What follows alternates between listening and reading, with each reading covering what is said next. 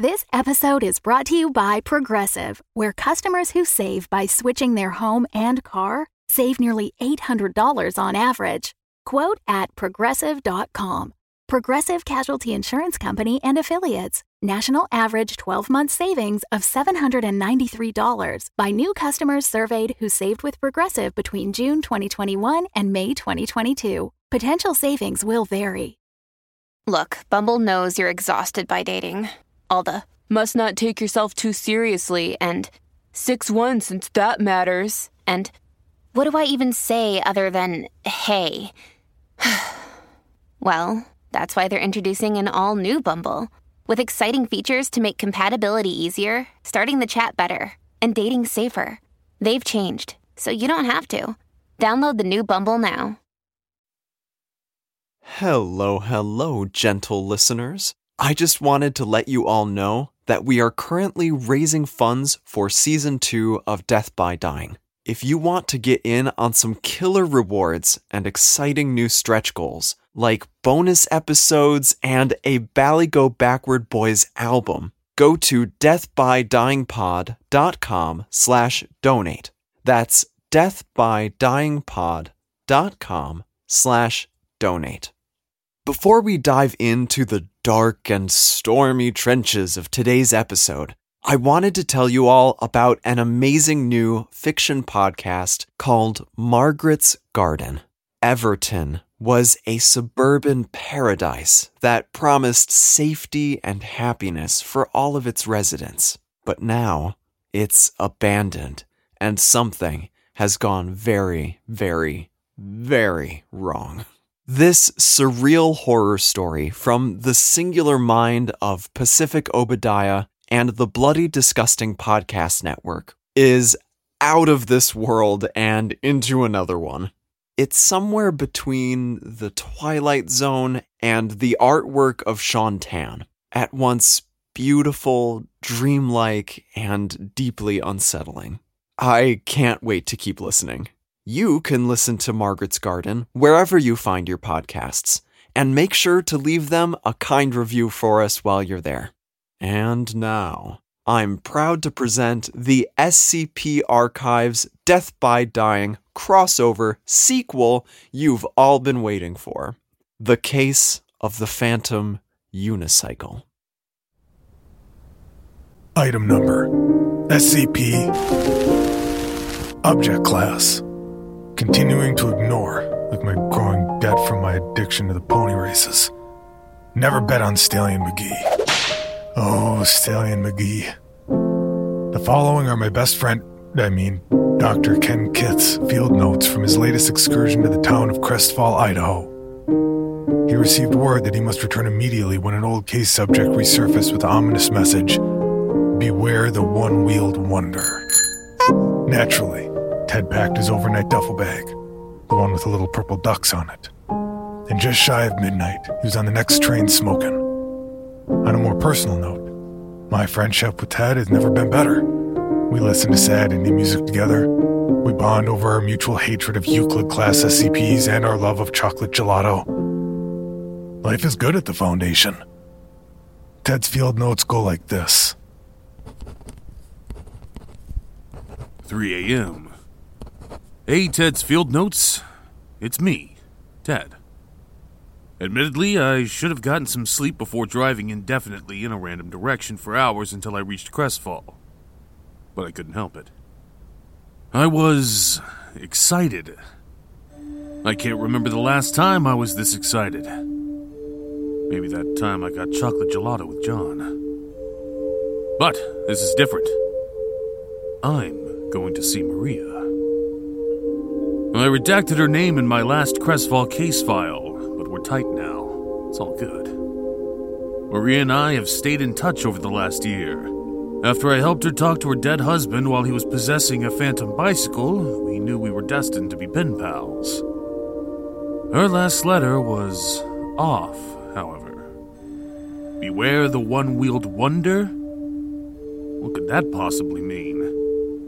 I knew the only way to find out was to drop everything and rush to her side. You know, because that's my job. 3:30 a.m. I'm back in a bush. Why am I always hiding in shrubbery? 1533 Grumbling Grove waits for me like an old friend. A really weird old friend. 3:37 a.m. I was about to knock on the front door when I heard voices coming from the garage. I just don't want to be stuck anymore. You know, bro? I see. And how does that make you feel? It's like I got one wheel in the grave and one out. I eased the garage door open, the soft scraping of rusted hinges reverberating down the aluminum panels. Inside was a therapist's office. Cozy furniture piled high with throw pillows. Bookshelves lined with psychology publications. There was a wilting fake fern in the corner. Apparently in Crestfall, even the artificial plants are dying.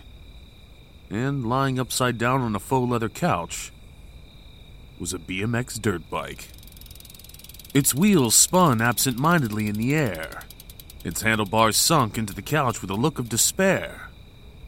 Sitting next to the bike was none other than the local wild man, channeling the phantom bicycle. His eyes were vacant, his mouth hanging open with a crooked grin. The voice that emerged from him was not his own.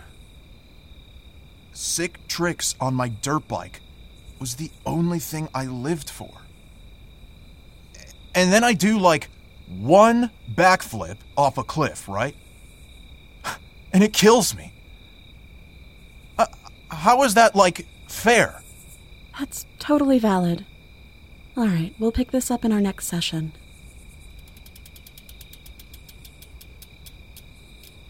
Do you think I'm getting close to moving on, Doc? I know it, Andy. With a whoosh, the wild man snapped back to reality. Wolfie, that was a doozy too. Does Wildman get overtime for this? Wildman might have to onionize. You mean unionize? The wild man took an enormous bite from an old onion. Who? Tasty. You're welcome, Andy. Oh, Ted, thank goodness you're here. You're glad I'm here? I mean, of course, part of the job, ma'am. I'm a professional. Are you wearing cologne? It's standard issue from the Foundation. And the cravat? Why did you send for me?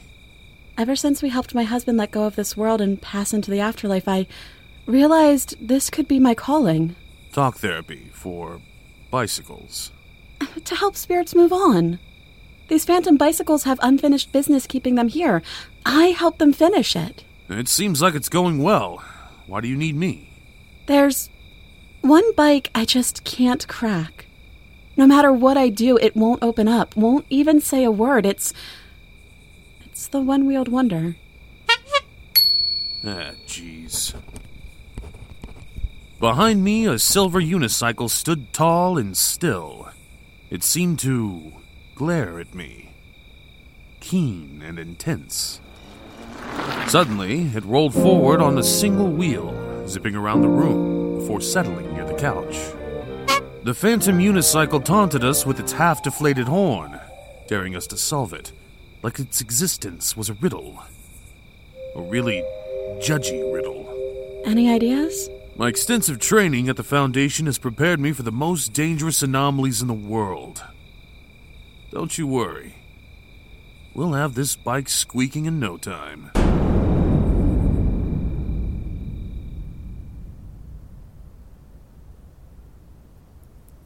Where were you on the night of the 23rd? What happened on the 23rd? You tell me. You got a family? Couple of tricycles at home? Be a shame if someone popped their tires. You call yourself a bike? You only got one wheel. You're not half the bike these other speeders are. Well, I guess you're exactly half. I'm sorry what I said about you only having one wheel and all. It's actually really impressive. Why don't you just tell me about yourself, huh? How about it? Say something! Anything! What gives? I'm a failure of an agent. Who am I if I can't even do this simple thing? I think it all goes back to when I was 5. The only anomaly I couldn't secure, contain, or protect was myself. Okay, then. Good try, champ. I could go again. Throw me in, coach. As weird as it was, I think you did your best. I guess we'll just never know who the mystery unicycle is. A soul trapped forever in this painful farce we call existence, shackled eternally to the mortal coil of this cruel earth. Well, when you put it like that... You can't win them all. Want some popcorn? I felt a pang of icy guilt in my chest, an ache in my heart I didn't know existed. All I wanted to do was be there for Maria, to help her and impress her, and maybe afterwards we could go out for some hot chocolate at Carlson and Carlson's delicious pastry shop, where the Carlsons serve those delicious pastries, you know, because it's my job. That's what a good agent does. 4:03 a.m. I'm lost. This may be my toughest case yet. Huh? Wait a second. What is it? The way the unicycle is stamping the ground like that, it's almost like it's... Nay! Nay! The wild man let out a whinny. He shook his jowls and stamped his leg. It can't be. Ted, what's going on? It's... Stallion McGee. It was at that moment that Dr. Ted Kith was catapulted into his past, deep in the annals of history, in the fog of long-lost memories. He was 5 years old. He had fallen face first into a small puddle, but he didn't have any upper body strength, so he was drowning. His very short life was flashing before his eyes. That's when a feral horse came charging out of a field of sunflowers. It galloped with the fury of 1,000 storms, and with a swift kick of its hooves, it flung Ted out of the puddle and saved his life. As one is prone to do in these situations, the two became fast friends, inseparable. The foal became a stallion, and the boy became a man. The sunflower seed industry tanked, and the Kith family had to sell their farm and their friendly neighborhood horse to survive. They sold him to the local derby, where he raced against the fastest horses in the county and beat every single one of them. Most thought it was because of how he was built, but Ted knew. Every race, Stallion McGee was imagining that little boy, drowning in a really small puddle, needing to be saved. Until last week, when Ted and I went to visit the derby, I bet on Stallion McGee, knowing full well he would win. 1 furlong, 2 furlongs. Stallion McGee was always in the lead, and then Ted and Stallion locked eyes. Something changed. Emotions swelled, and Stallion McGee ran straight out of the derby and never came back. I lost a lot of money that day. Is it really you, Stallion McGee? Nay! Nay! I've missed you so much, buddy. You came looking for me. You can understand horse? No, I can just feel it. We always had a bond. What happened to you? Nay! Nay! Nay! Nay! He escaped from the derby. He ran for miles and miles, not knowing where he was going. Lost and searching. Poor guy ran out of steam. Oh, I'm so sorry I wasn't there for you, Stallion. Not then. Or now. Nay. Nay. I know, pal. I know. You lived a good, long life. I only wish we could have spent more of it together. What can I do to help? How can we help him move on if he can't talk? The phantom unicycle sprung into action, speeding around the garage, knocking over lamps and bookcases. Utter destruction in its excited path. It zipped around me in circles, practically bouncing off the walls. He doesn't need to talk. He needs one last ride. Whoa! Easy, Stallion! Ha ha ha! That's it! Steady.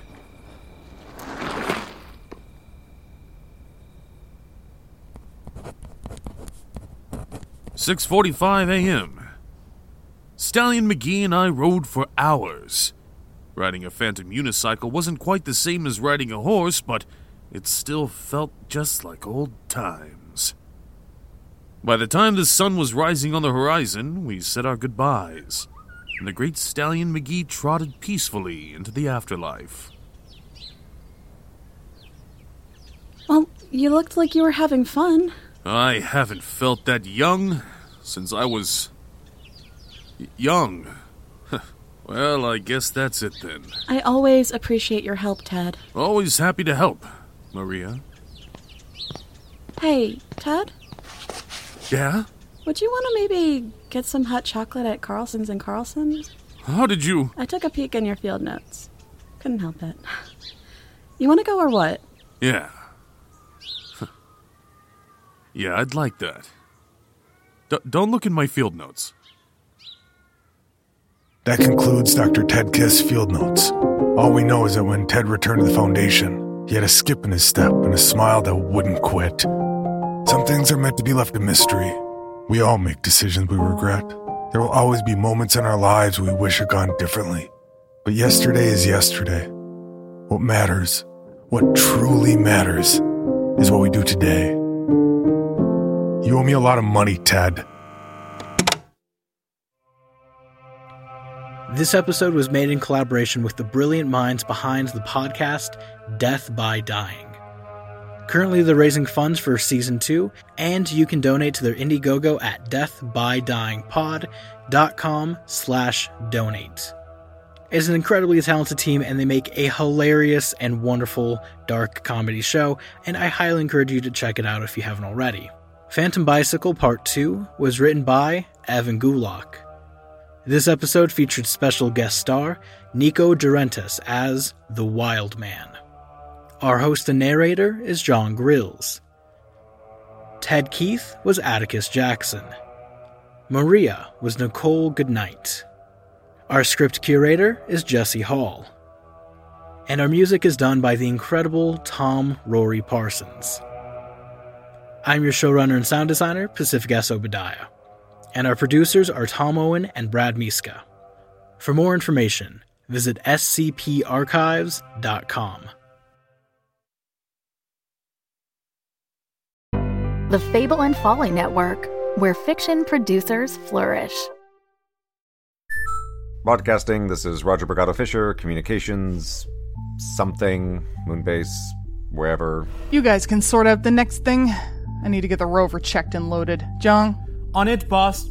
Excuse me? If communication still makes a difference at this point in the plot, if we can keep this base or this moon together long enough to be a thing. I changed my direction. I worked my way down. I took those scraps, the bits they'd forgotten about or thrown away, and I built my own place. Still inside, but within the shadows. All my thoughts, my hopes, all of my heart is on a makeshift rocket hurtling towards us with the most precious of cargo. We'll definitely deserve a celebration. Not like yours. You and your boy down there? I hope he's got a private room waiting. It'll be enough to be close again. Meu amado. When I have Alex back in my arms, maybe then I can think about resistance. We've kept the corporations at arm's length longer than most. Well, whatever you're building, here or wherever, I'm in. Any way we can help. It feels like we're approaching the closing stage of this journey. The final stop. But either way, it's been one hell of a story. And either way, it ends with Alex. Moonbase Theta out. The final season. Broadcasting on your podcast feeds starting August 14th. For early access, join us at patreon.com/monkeymanproductions. Moonbase Theta out.